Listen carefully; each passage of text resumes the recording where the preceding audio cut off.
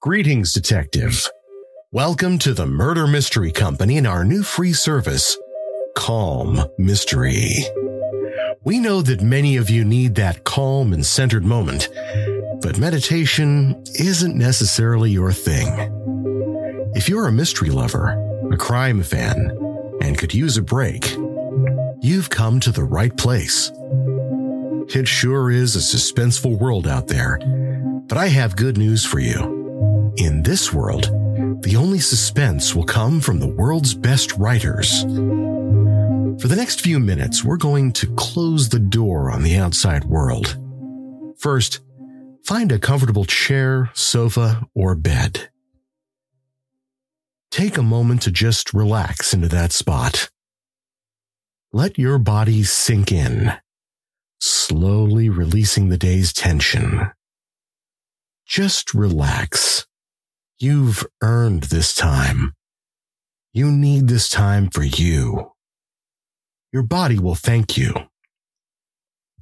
Now let's take a moment to clear your mind. I want you to focus on two things: my voice and your breathing.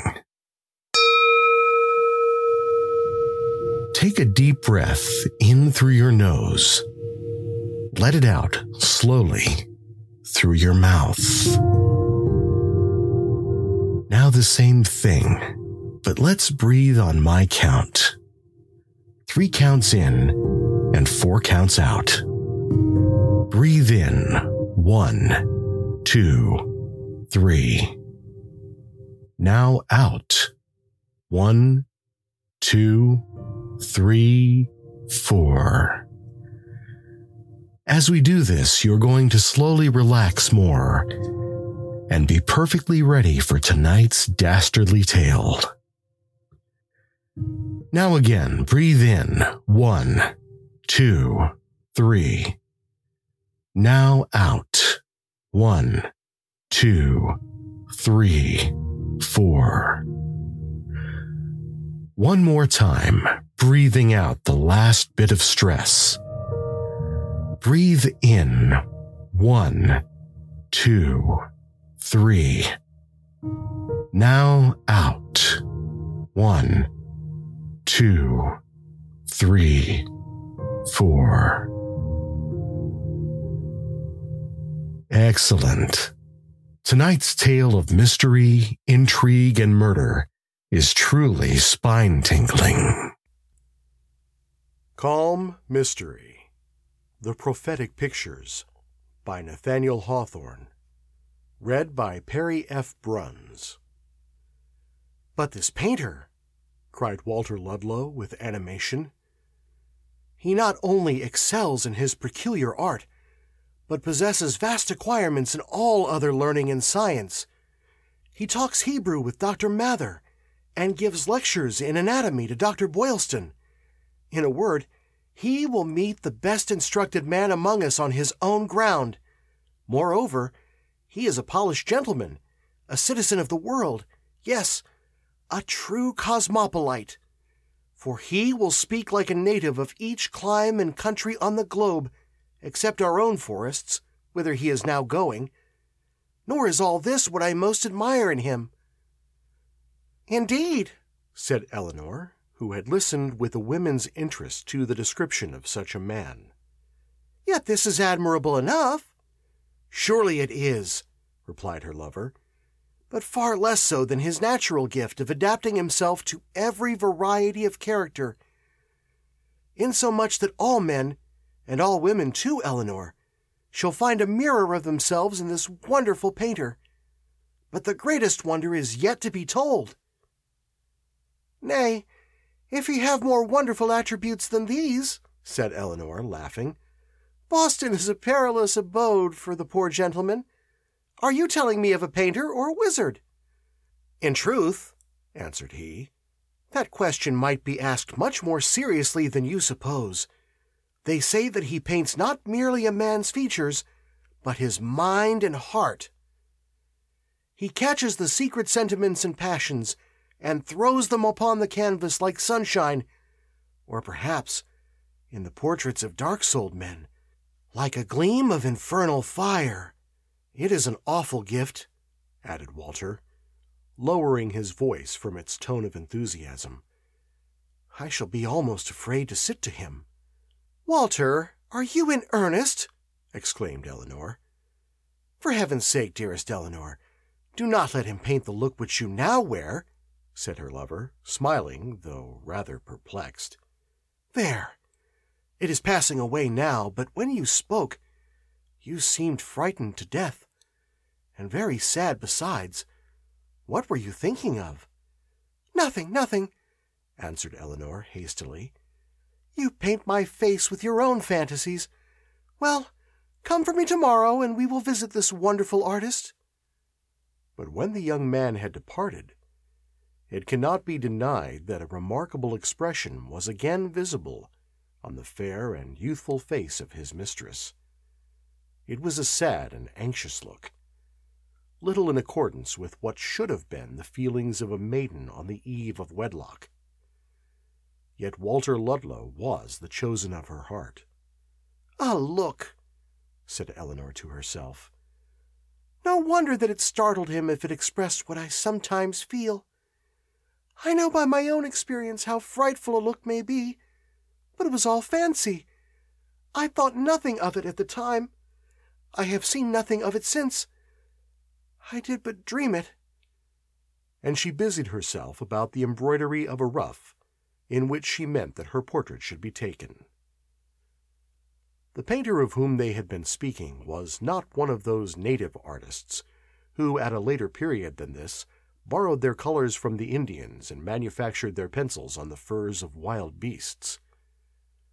Perhaps if he could have revoked his life and prearranged his destiny, he might have chosen to belong to that school without a master, in the hope of being at least original, since there were no works of art to imitate nor rules to follow.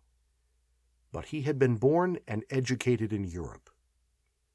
People said that he had studied the grandeur or beauty of conception, and every touch of the master hand, in all the most famous pictures in cabinets and galleries and on the walls of churches, till there was nothing more for his powerful mind to learn. Art could add nothing to its lessons, but nature might. He had, therefore, visited a world whither none of his professional brethren had preceded him, to feast his eyes on visible images that were noble and picturesque, yet had never been transferred to canvas. America was too poor to afford other temptations to an artist of eminence, though many of the colonial gentry, on the painter's arrival, had expressed a wish to transmit their lineaments to posterity by moans of his skill.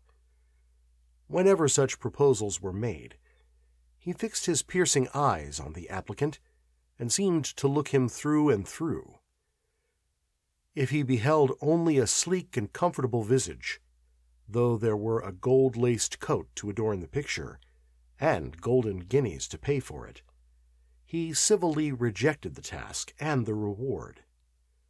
But if the face were the index of anything uncommon in thought, sentiment, or experience, or if he met a beggar in the street with a white beard and a furrowed brow, or if sometimes a child happened to look up and smile, he would exhaust all the art on them that he denied to wealth. Pictorial skill being so rare in the colonies, the painter became an object of general curiosity. If few or none could appreciate the technical merit of his productions, yet there were points in regard to which the opinion of the crowd was as valuable as the refined judgment of the amateur. He watched the effect that each picture produced on such untutored beholders, and derived profit from their remarks, while they would as soon have thought of instructing nature herself as him who seemed to rival her. Their admiration, it must be owned, was tinctured with the prejudices of the age and country. Some deemed it an offense against the Mosaic law, and even a presumptuous mockery of the Creator, to bring into existence such lively images of his creatures, Others, frightened at the art which could raise phantoms at will and keep the form of the dead among the living, were inclined to consider the painter as a magician, or perhaps the famous Black Man of old witch times, plotting himself in a new guise. These foolish fancies were more than half believed among the mob. Even in superior circles, his character was invested with a vague awe, partly rising like smoke wreaths from the popular superstitions, but chiefly caused by the varied knowledge and talents which he made subservient to his profession. Being on the eve of marriage, Walter Ludlow and Eleanor were eager to obtain their portraits as the first of what they doubtless hoped would be a long series of family pictures. The day after the conversation above recorded, they visited the painter's rooms. A servant ushered them into an apartment where, though the artist himself was not visible, there were personages whom they could hardly forbear greeting with reverence. They knew, indeed, that the whole assembly were but pictures, yet felt it impossible to separate the idea of life and intellect from such striking counterfeits. Several of the portraits were known to them, either as distinguished characters of the day or their private acquaintances. There was Governor Burnet, looking as if he had just received an undutiful communication from the House of Representatives and were inditing a most sharp response. Mr. Cook hung beside the ruler whom he opposed, sturdy and somewhat puritanical, as befitted a popular leader. The ancient lady of Sir William Phipps eyed them from the wall in ruff and farthingale, an imperious old dame not unsuspected of witchcraft. John Winslow, then a very young man, wore the expression of warlike enterprise which long afterward made him a distinguished general. Their personal friends were recognized at a glance. In most of the pictures, the whole mind and character were brought out on the countenance and concentrated into a single look, so that, to speak paradoxically, the originals hardly resembled themselves so strikingly as the portraits did. Among these modern worthies there were two old bearded saints who had almost vanished into the darkening canvas. There was also a pale but unfaded Madonna, who had perhaps been worshipped in Rome, and now regarded the lovers with such a mild and holy look that they longed to worship too. "How singular a thought," observed Walter Ludlow, "that this beautiful face has been beautiful for above 200 years. Oh, if all beauty would endure so well! Do you not envy her, Eleanor?" "If earth were heaven, I might," she replied. "But where all things fade, how miserable to be the one that could not fade." "This dark old St. Peter has a fierce and ugly scowl, saint though he be," continued Walter. "He troubles me, but the Virgin looks kindly at us." "Yes, but very sorrowfully, methinks," said Eleanor. The easel stood beneath these three old pictures, sustaining one that had been recently commenced. After a little inspection, they began to recognize the features of their own minister, the Reverend Dr. Coleman, growing into shape and life, as it were, out of a cloud. "Kind old man!" exclaimed Eleanor. "He gazes at me as if he were about to utter a word of paternal advice." "And at me," said Walter, "as if he were about to shake his head and rebuke me for some suspected iniquity. But so does the original. I shall never feel quite comfortable under his eye till we stand before him to be married." They now heard a footstep on the floor, and turning, beheld the painter, who had been some moments in the room and listened to a few of their remarks. He was a middle-aged man with a countenance well worthy of his own pencil. Indeed, by the picturesque though careless arrangement of his rich dress, and perhaps because his soul dwelt always among painted shapes, he looked somewhat like a portrait himself. His visitors were sensible of a kindred between the artist and his works, and felt as if one of the pictures had stepped from the canvas to salute them.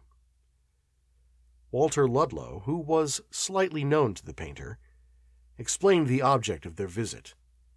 While he spoke, a sunbeam was falling athwart his figure and Eleanor's, with so happy an effect that they also seemed living pictures of youth and beauty gladdened by bright fortune. The artist was evidently struck. "My easel is occupied for several ensuing days, and my stay in Boston must be brief," said he, thoughtfully.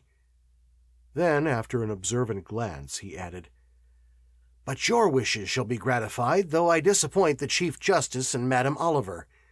I must not lose this opportunity for the sake of painting a few ells of broadcloth and brocade." The painter expressed a desire to introduce both their portraits into one picture and represent them engaged in some appropriate action.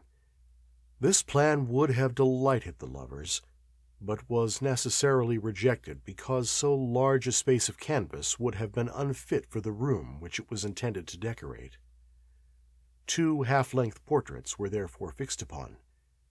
After they had taken leave, Walter Ludlow asked Eleanor, with a smile, whether she knew what an influence over their fates the painter was about to acquire. "The old women of Boston affirm," continued he, "that after he has once got possession of a person's face and figure, he may paint him in any act or situation whatever, and the picture will be prophetic. Do you believe it?" "Not quite," said Eleanor, smiling. "Yet if he has such magic, there is something so gentle in his manner that I am sure he will use it well." It was the painter's choice to proceed with both the portraits at the same time, assigning as a reason, in the mystical language which he sometimes used, that the faces threw light upon each other. Accordingly, he gave now a touch to Walter and now to Eleanor, and the features of one and the other began to start forth so vividly that it appeared as if his triumphant art would actually disengage them from the canvas.